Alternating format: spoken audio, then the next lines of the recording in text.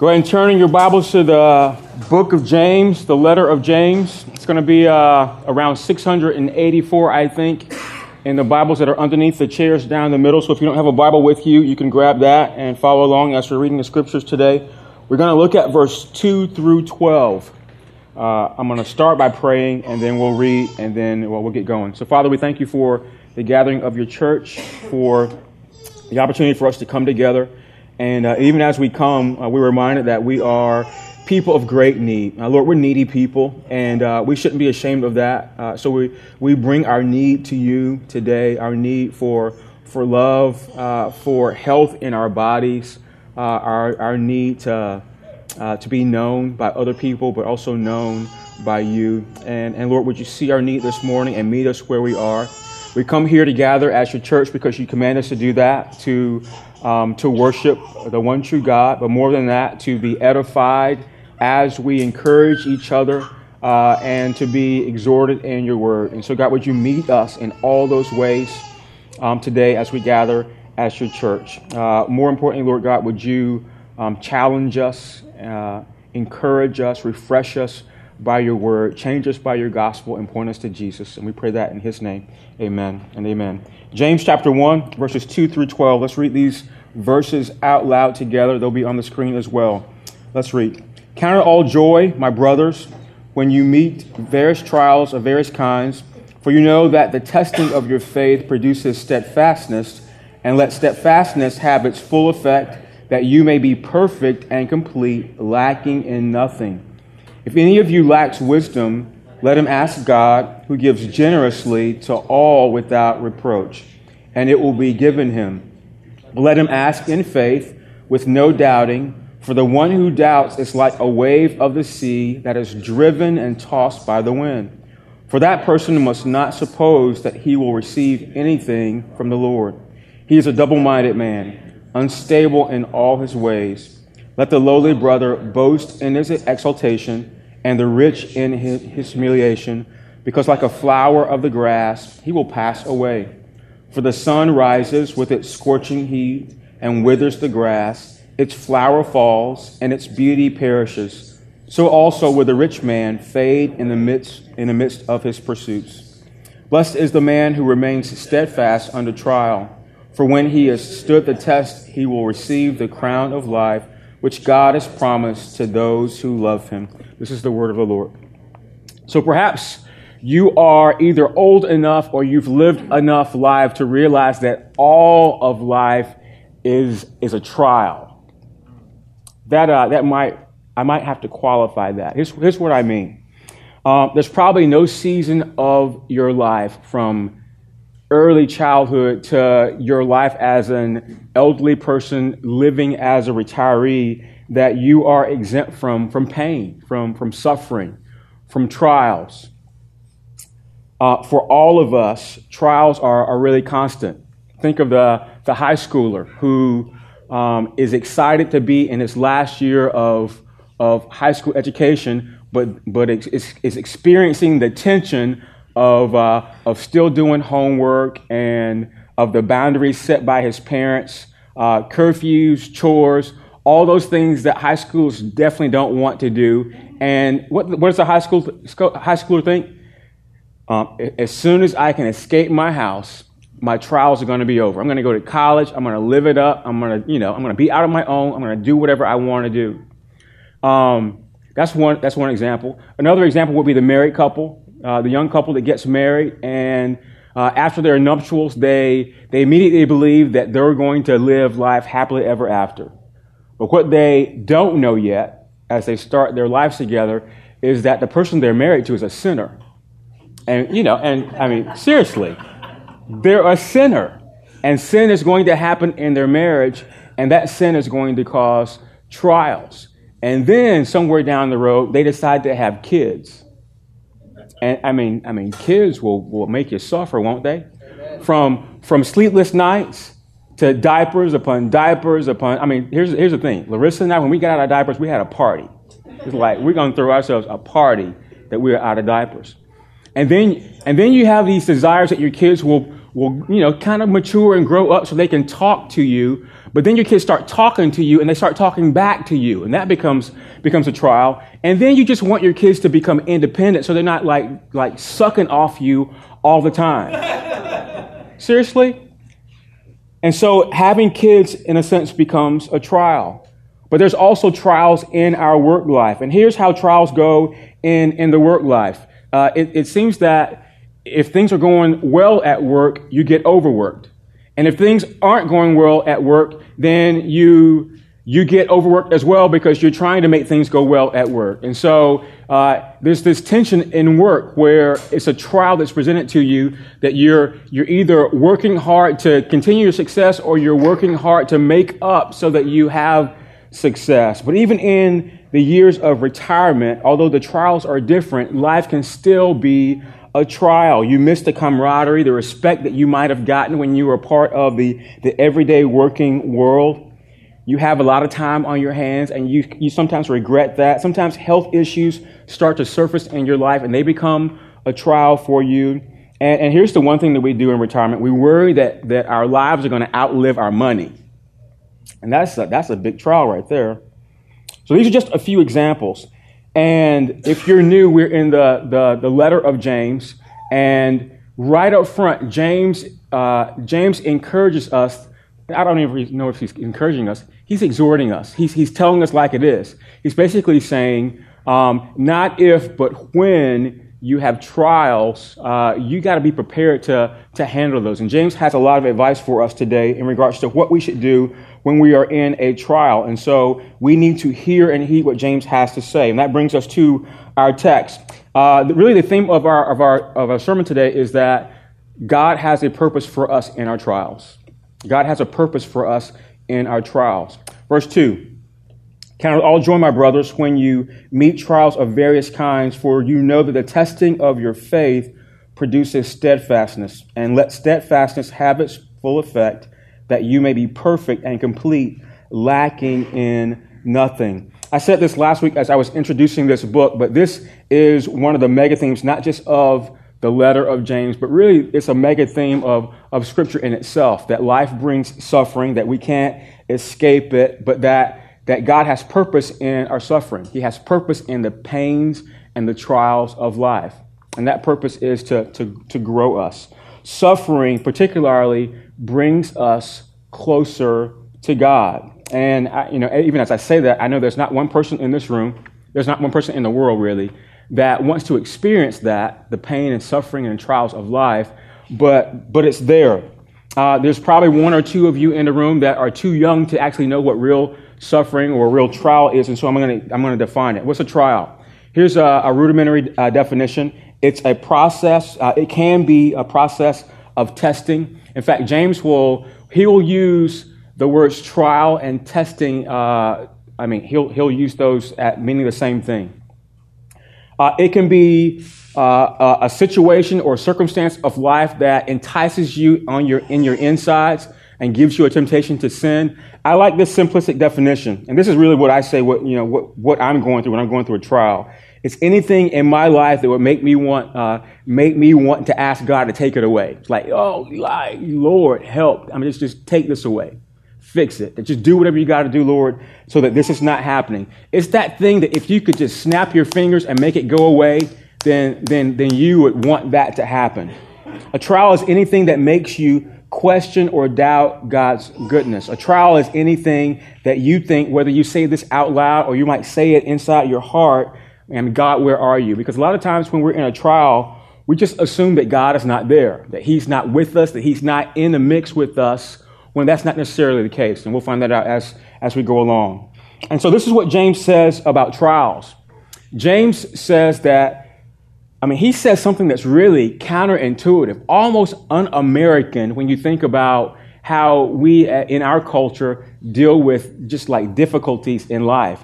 James says when you experience a trial, here's what you're supposed to do. He says, count it all joy. That word count is a cognitive word. It means he's telling us to do something with our mind. He says you got to make decisions to think a certain way about what's coming up, the circumstance or the situation that you're experiencing. I like the NIV translation. The NIV uses the word consider right here, and that actually sounds a little bit more intuitive. We can understand what he's meaning, to roll over the thought in our mind before we act on something. And so when James says count it all joy, here's what he's saying. He means we're to have a settled conviction.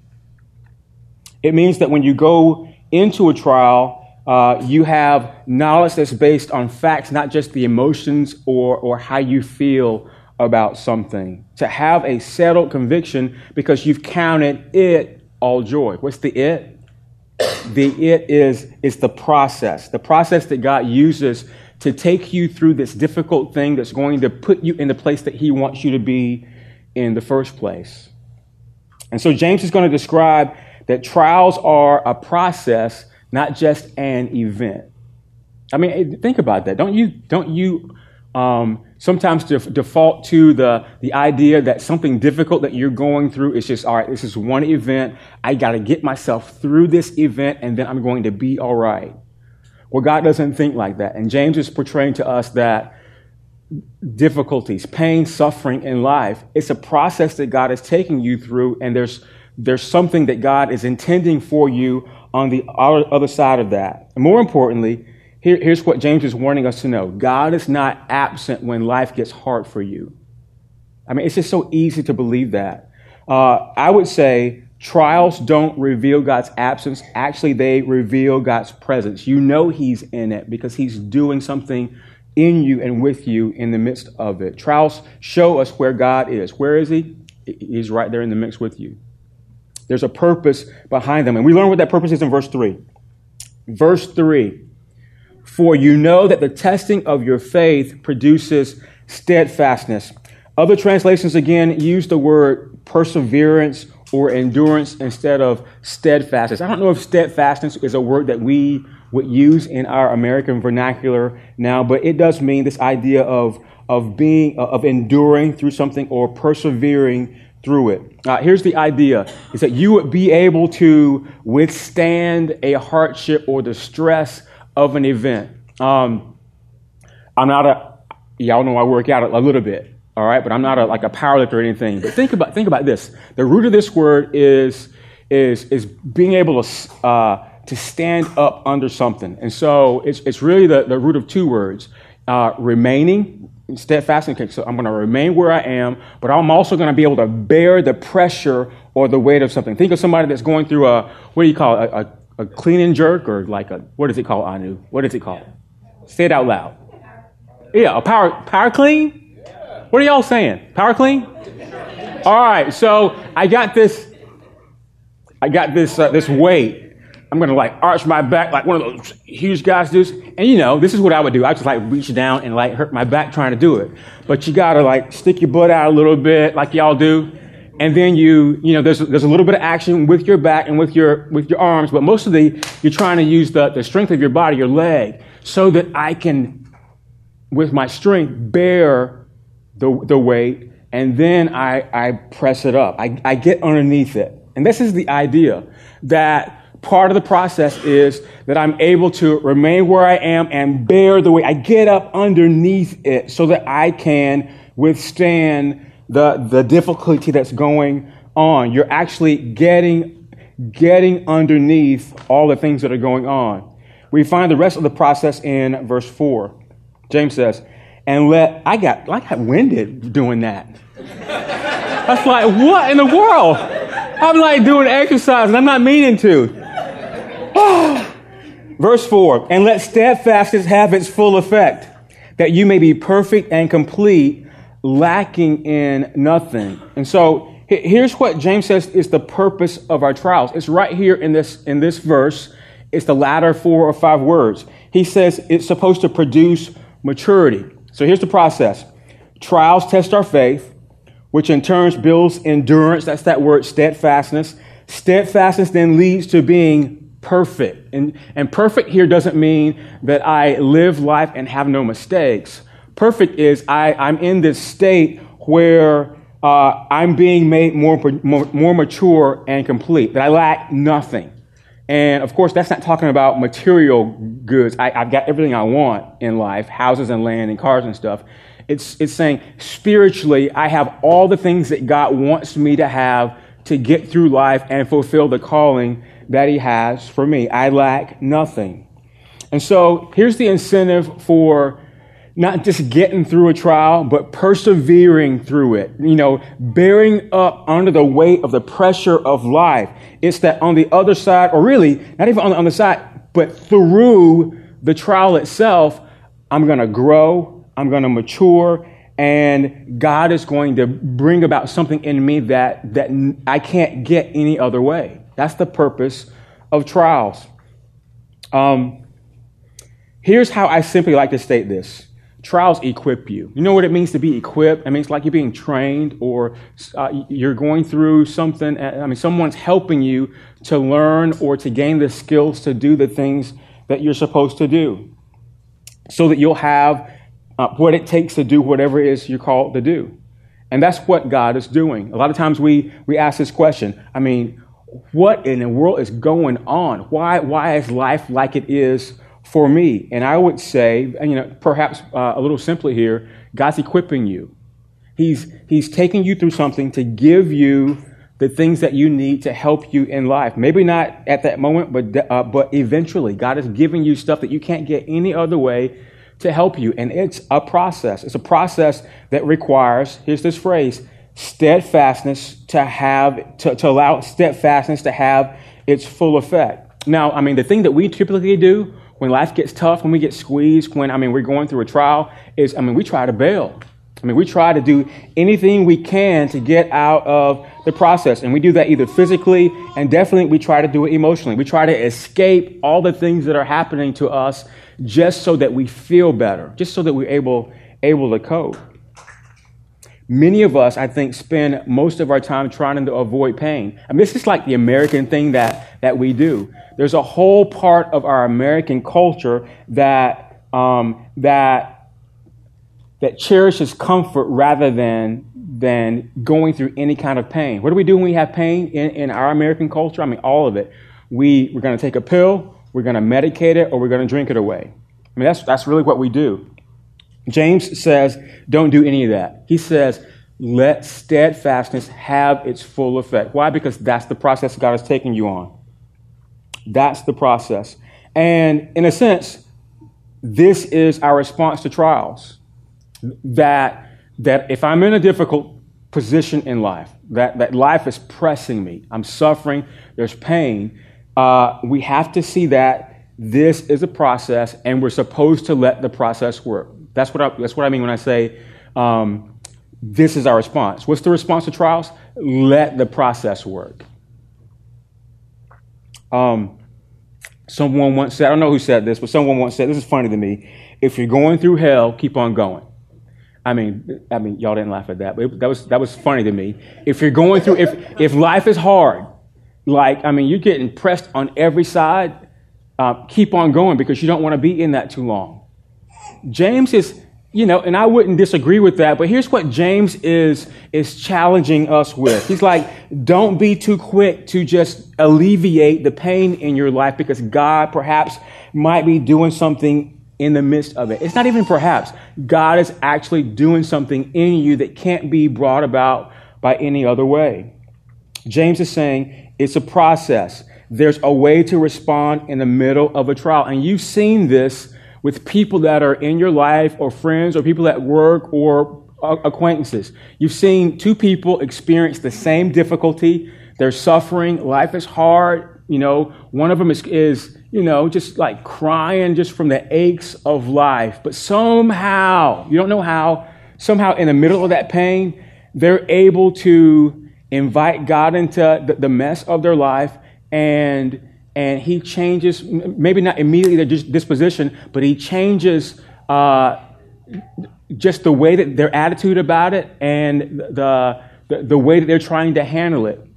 And because they've invited God into the middle of their trial, they come out not with a better attitude. They come out with growth and maturity. They come out stronger than they were before they went into the trial. And they wouldn't have done that if they didn't at some point invite God into the middle of it. That's the first person. But then the second person has just exact opposite experience with that.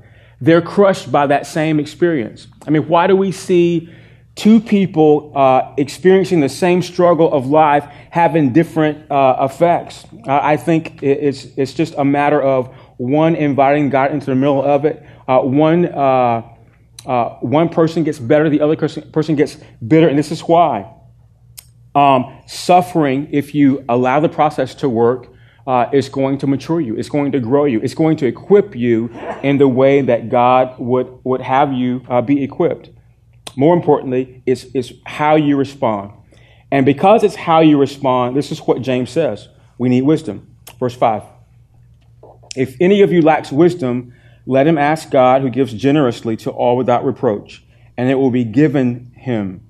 But let him ask in faith with no doubting, for the one who doubts is like a wave of the sea that is driven and tossed by the wind. For that person must not suppose that he will receive anything from the Lord. He is a double-minded man, unstable in all of his ways.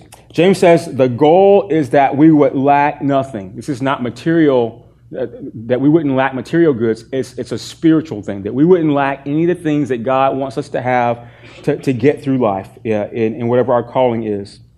But for our test to turn into maturity, the one thing that James says we must not lack is wisdom. We just went through 13 weeks in Proverbs. And so wisdom is the skill to live life. It's that thing that we need just to get up in the morning and be who we are living every day. But I think the issue here is that while God may intend for trials to produce in us endurance and the maturity to live life rightly, our trials don't always lead to spiritual growth. Have you ever been through a difficult time and you don't think you grew at all? I think perhaps the problem is, firstly, you didn't respond right. You didn't let the process work. But maybe you didn't even ask for wisdom. And this is what trials do for us. Think about what it does for you in your own life. Sometimes it creates fear in us. Sometimes it causes us to despair. Sometimes we can get angry at God. And when life is pressing us in from all sides, the tendency is for us to go insular. And we fight back with the world. We fight back at life. We fight back at people. And what we want to do is we're worried about me, myself, and I. We only care about ourselves. And that's why James says we need to ask God for wisdom so that we can gain from our trials. And so James encourages us in this part of our text to pray to God. And each one of these words is important. Here's how he says we should pray to God. He says, pray to the God who gives generously to all without finding fault. James is giving us a theology of who God is. And these are important words because sometimes, not just when life is going well, but more importantly, when life is going difficult, we will superimpose who God is on our situation, and we will make God out to be whatever we need him to be so that I can just make it through. I can just get up and get through life. So James is saying, no, this is who God is. God is the giving God. That's literally what that means in the Greek. He's the giving God. When God gives, he's giving according to his nature or his character. God doesn't give in order to get. God is not an Indian giver. Think about all the ways that you might give. Sometimes we give to get favor. God doesn't give in those ways. God gives because it's a part of his character to give. God, the greatest example of God giving is him giving, of course, Jesus to the world to be its Savior. God is a giving God. It's part of his nature.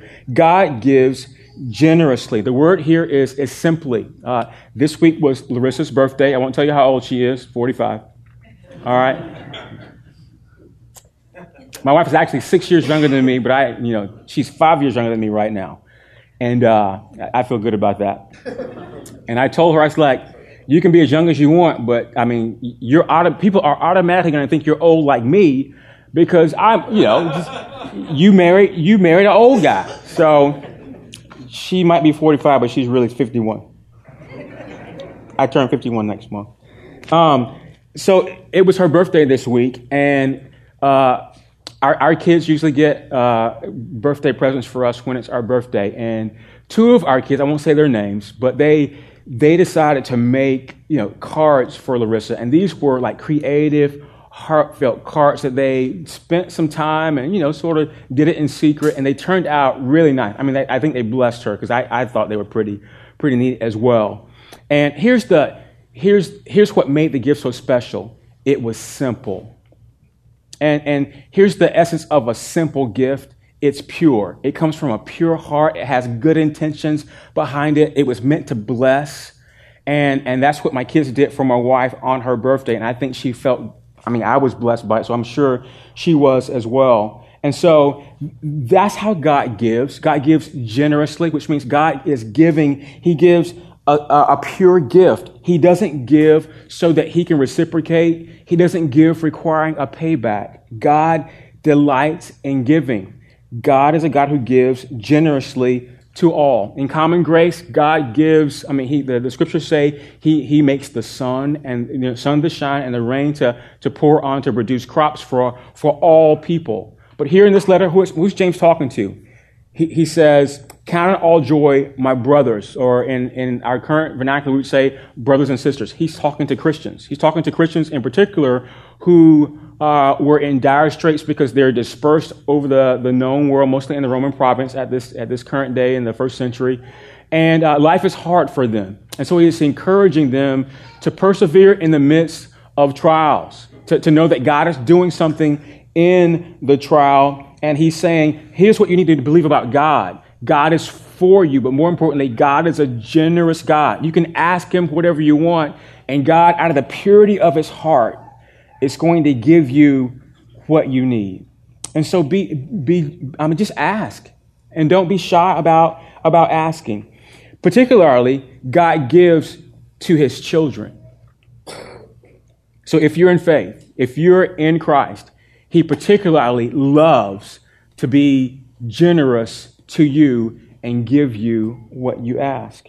God doesn't play favorites, but if you're in Christ, you're a favorite.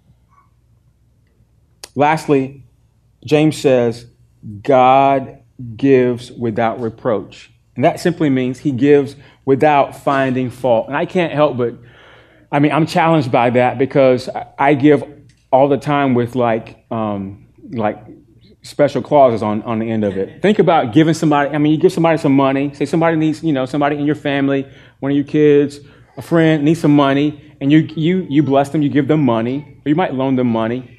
And then they come back again, maybe next week or a little bit after that, and they say, hey, I just need help again. And so you want to be benevolent. You say, I just gave you money. What'd you do with it? God doesn't do us like that. Here's another example. Say someone is preparing for a trip and they squander their time. They just procrastinate, and they so procrastinate. They need your help in packing up and doing whatever they got to do. And they come to you and ask for help. And you say to them, well, all right, I will help you. I said, but gosh, shouldn't you have started like 2 weeks ago if you had this much to do? That's the attitude that comes out of my heart sometimes. Whereas you're eventually resolved to help the person, but your attitude is so bad that by the time you actually tell the person you want to help, it's like, I don't want you to help anymore if you're going to have that attitude. God doesn't do us like that. God is a God who gives generously to all, and he doesn't find a fault, which means he doesn't add a rebuke to it. Aren't we good at rebuking people for not doing the things that we think they should do? God simply gives. James encourages us to pray, not just focused prayer. And so all those words there, James encourages us to pray. When he says, ask God who gives generously without reproach, that he's telling you to pray. When he's telling you to ask wisdom, he's telling you to pray to God. Be open to ask the generous God who's going to give you not always what you ask for, but he's going to give you what you need to get you through the process of the situation. And then he encouraged us to pray focused prayer, but more important to pray faith-based prayer. Verse 6, I'm going to read this again. But let him ask in faith with no doubting. For the one who doubts is like a wave of the sea that's driven and tossed by the wind. For the person who does not, for the person must not suppose that he will receive anything from the Lord. He is a double-minded man, unstable in all his ways. A lot of times we get hung up on the words that we have to have faith and not doubt. So let me concentrate on what he's not saying. James is not saying that we cannot, should not have doubts. I don't even think we can be human and not have doubts. I don't know how you do that. As early as humans have been on the earth, and sin has ensued, we've all doubted a lot of things. I think of one of the prominent figures in the Old Testament, Moses. Moses doubted. Okay, Moses came to the burning bush, and Moses knew that something was going on. And I don't think Moses, eventually Moses believed God could do great miracles. But here's what Moses doubted. Moses doubted that God could use him to do the thing that God wanted to do to free Israel from slavery in Egypt.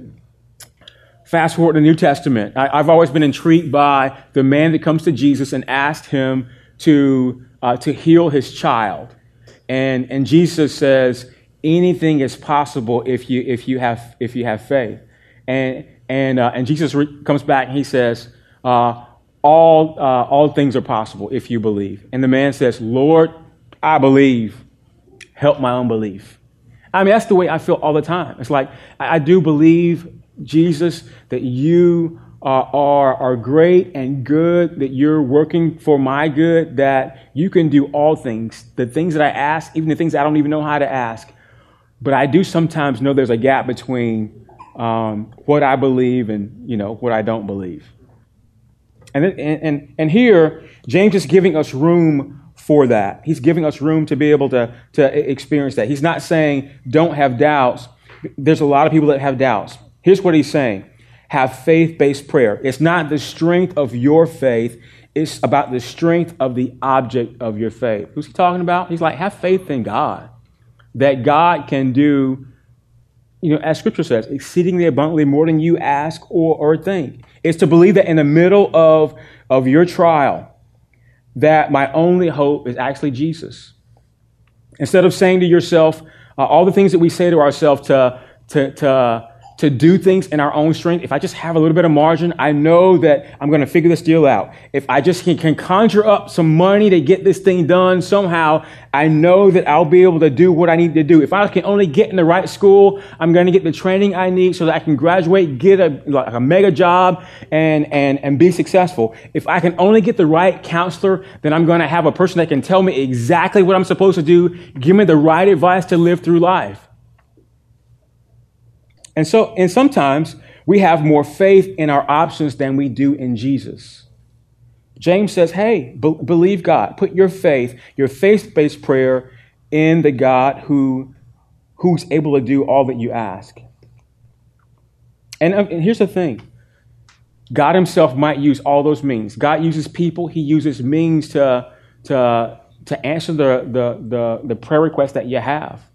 He might use other people's money. He might use other people in your life, a counselor or someone that can actually give you margin, or a right school to give you the skill to do the things that you're supposed to do.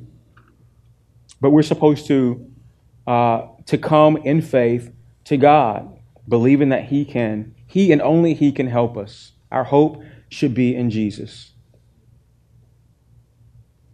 I've learned, the older I get and the more I learn about God, I think the simpler I become. And one of the best prayers that I've learned to pray is help. It's 4 little letters. Help. I steal this from Paul Tripp, and I say it probably every other sermon. But I wake up every morning, and before my feet hit the floor, I actually do ask God for help. I say, Lord, I'm a man in need of help. Would you come and help me in the ways that I ask? Would you help me in the ways that I don't even know how to ask? Would you help me to recognize the help when you're sending it to me and help me not to reject it? Because it's just so easy for us to not see what God is doing in the midst of us and just think that, I don't want that. It's just like us in our sin to reject the very help that God is giving us. I think that's a good prayer. You should try that. Wake up every morning or in the midst of a difficult situation, a trial, Ask God to help you. And here's the thing. When you pray for help, at least when I pray, I'm training myself. I'm asking God. I'm not asking him to fix the situation. That's our temptation. We want to ask God, just fix it. Just can I snap my finger 3 times like I Dream of Jeannie? Y'all are old enough to remember that? No? Okay, whatever. Young people. Here's the thing we want to help with. We want God to help us see him in the situation, right along with us in the mix. Help me to see what you're doing. I think that's asking for wisdom. That's us praying with focus. That's faith-based prayer. And I think that's what James is asking us to do, exhorting us to do. All right, so here after this, in the next section, James, he's exhorting us to view our trials as a blessing and to seek wisdom from God. And then he gives us an example. He gives us an illustration that uses something that we see commonly every day. People who are rich and people who are poor. Verse 9.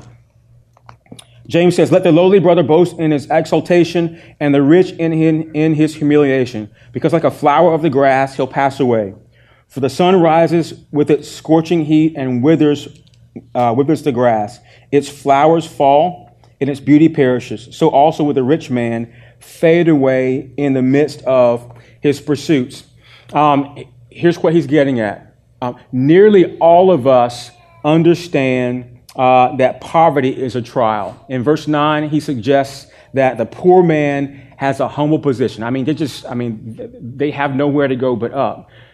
3 weeks from now, we'll be in chapter 2. And James will remind us that here's the lot to a poor man. A poor man walks into a crowded gathering like ours, and many of us, not all of us, will see that person for who he is, and we'll relegate him to sit in the back on the floor, and we'll see somebody that comes in that we assume is affluent, and we'll give them the prominent seat in the room. It's just how we are, and that does happen.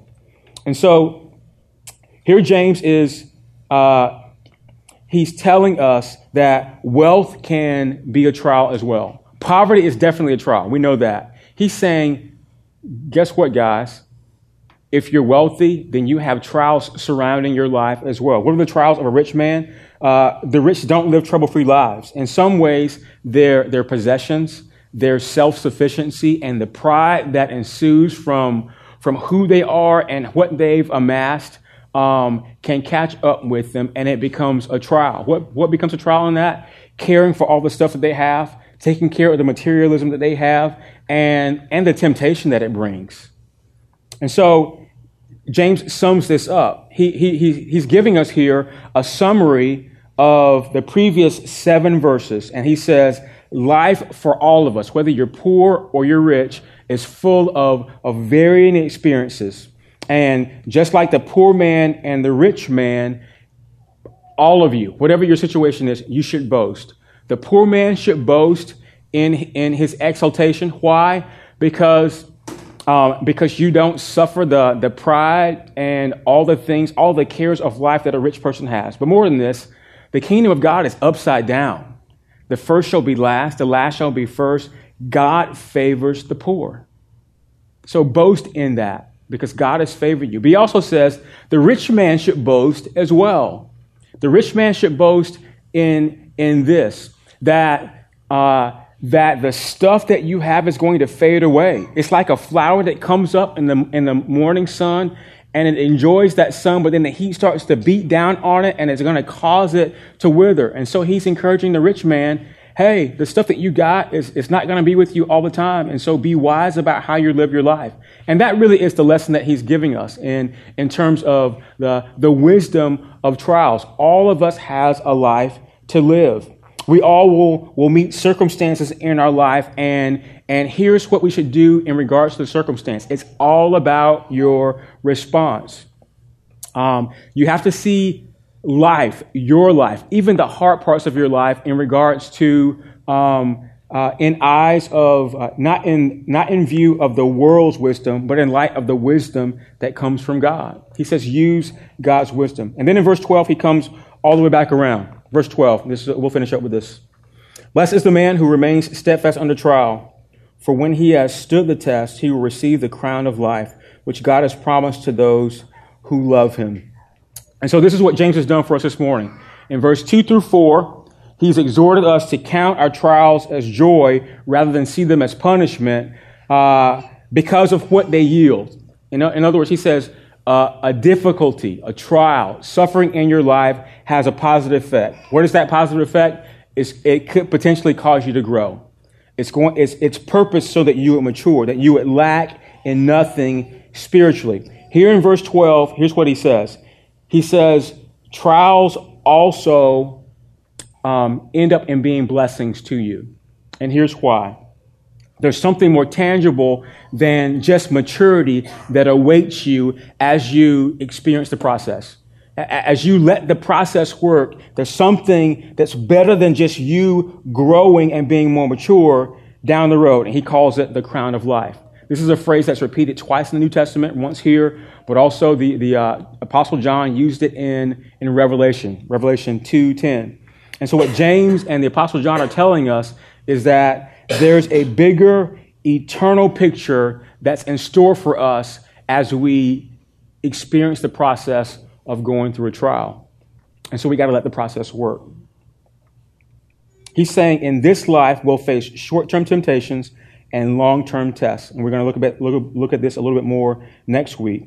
But he's saying God is using them, using all the difficult things we go through to reveal our spiritual flaws and to test our love for him.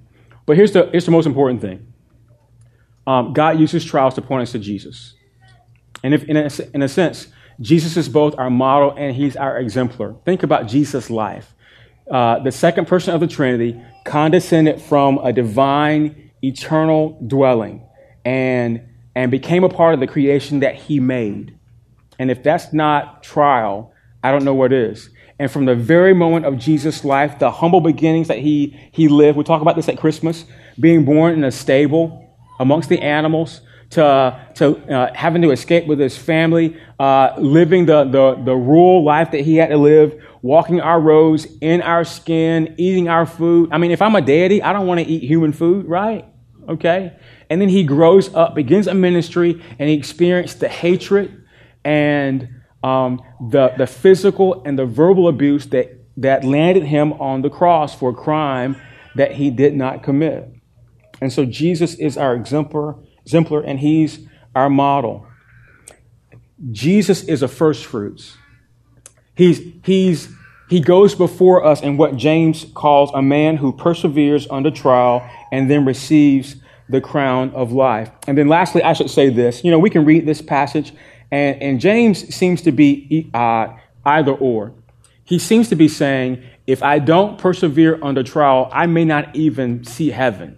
Like, I can be a Christian if a trial crushes me, I don't get through it, then he's saying I may not see heaven. James is not saying that. Here's what James is trying to do. James is encouraging those of us who live in environments that are hostile to people of faith. And we live in one of those environments right now. And he's saying he wants us to have an active faith. He's saying it's not enough for you just to believe in Jesus and go about your life. He says your life, your faith itself, has to have a little bit of action behind it. What's the action that we need in this sense? He says, if life is pressing you in on all sides, agree with the process. Let the process work, because on the other end, it's going to make you more mature. You're going to see growth in it, and God's going to put something in you that you can't get otherwise to help you live the life that you're supposed to live. The last comment I'll make is simply this. We won't get this completely right. There's sin in us, and so we're going to fail. Some of you are in a trial or will go through a trial, and you won't respond correctly. It's just a factor of life. And that's why God sends Jesus. Even when we don't respond rightly in the midst of trial, we can bring our failures to Jesus. And because Jesus has endured trial himself, he's able to sympathize. More than that, he's able to empathize with us and give us the redemption that can only come to us as we have faith in him, by his death and resurrection. And so I'll conclude with this. Let me ask you, are you in a trial?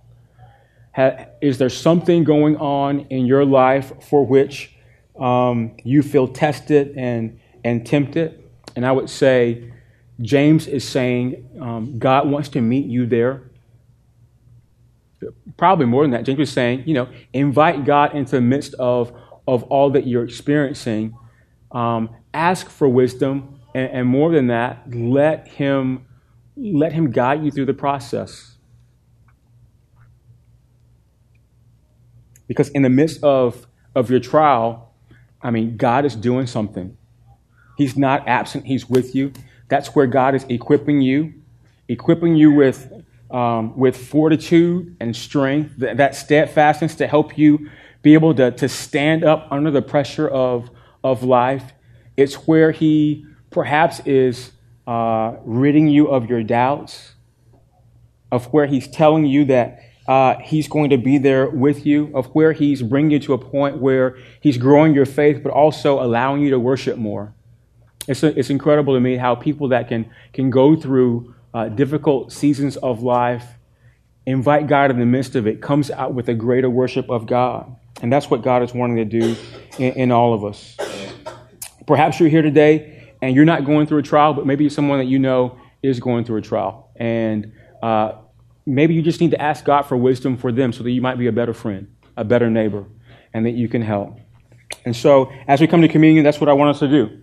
Would you contemplate the trial that you're in? And here's what James says.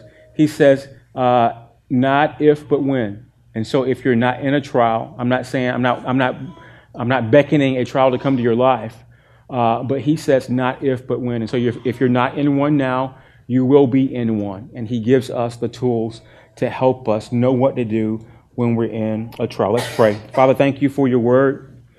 Thank you for the exhortation from James that reminds us that life really is all of a trial. From beginning to end, every phase of life has its ups and its downs, and those downs can be hard for us. And so in our trials, in our suffering, when we experience pain, we pray this simple prayer, God, that you would help us. We're not asking that you would fix our problem and then help us escape to go in isolation or just escape the difficulty. We are helping that you would give us perspective. Help us to see you in the midst of our suffering. Lord, we pray that you would give us wisdom as we ask for it. And then, Lord, we pray that you would help us to stand up under the process, that we would be able to use the strength that only comes from you to bear the load, and that having let the process work, on the other side, we would see new growth, new maturity, new worship of you. We thank you that you're a God who's good, who gives generously to all without reproach. Lord, help us to cling to that, especially those who are going through a difficult time. I pray that in Jesus' name. Amen and amen.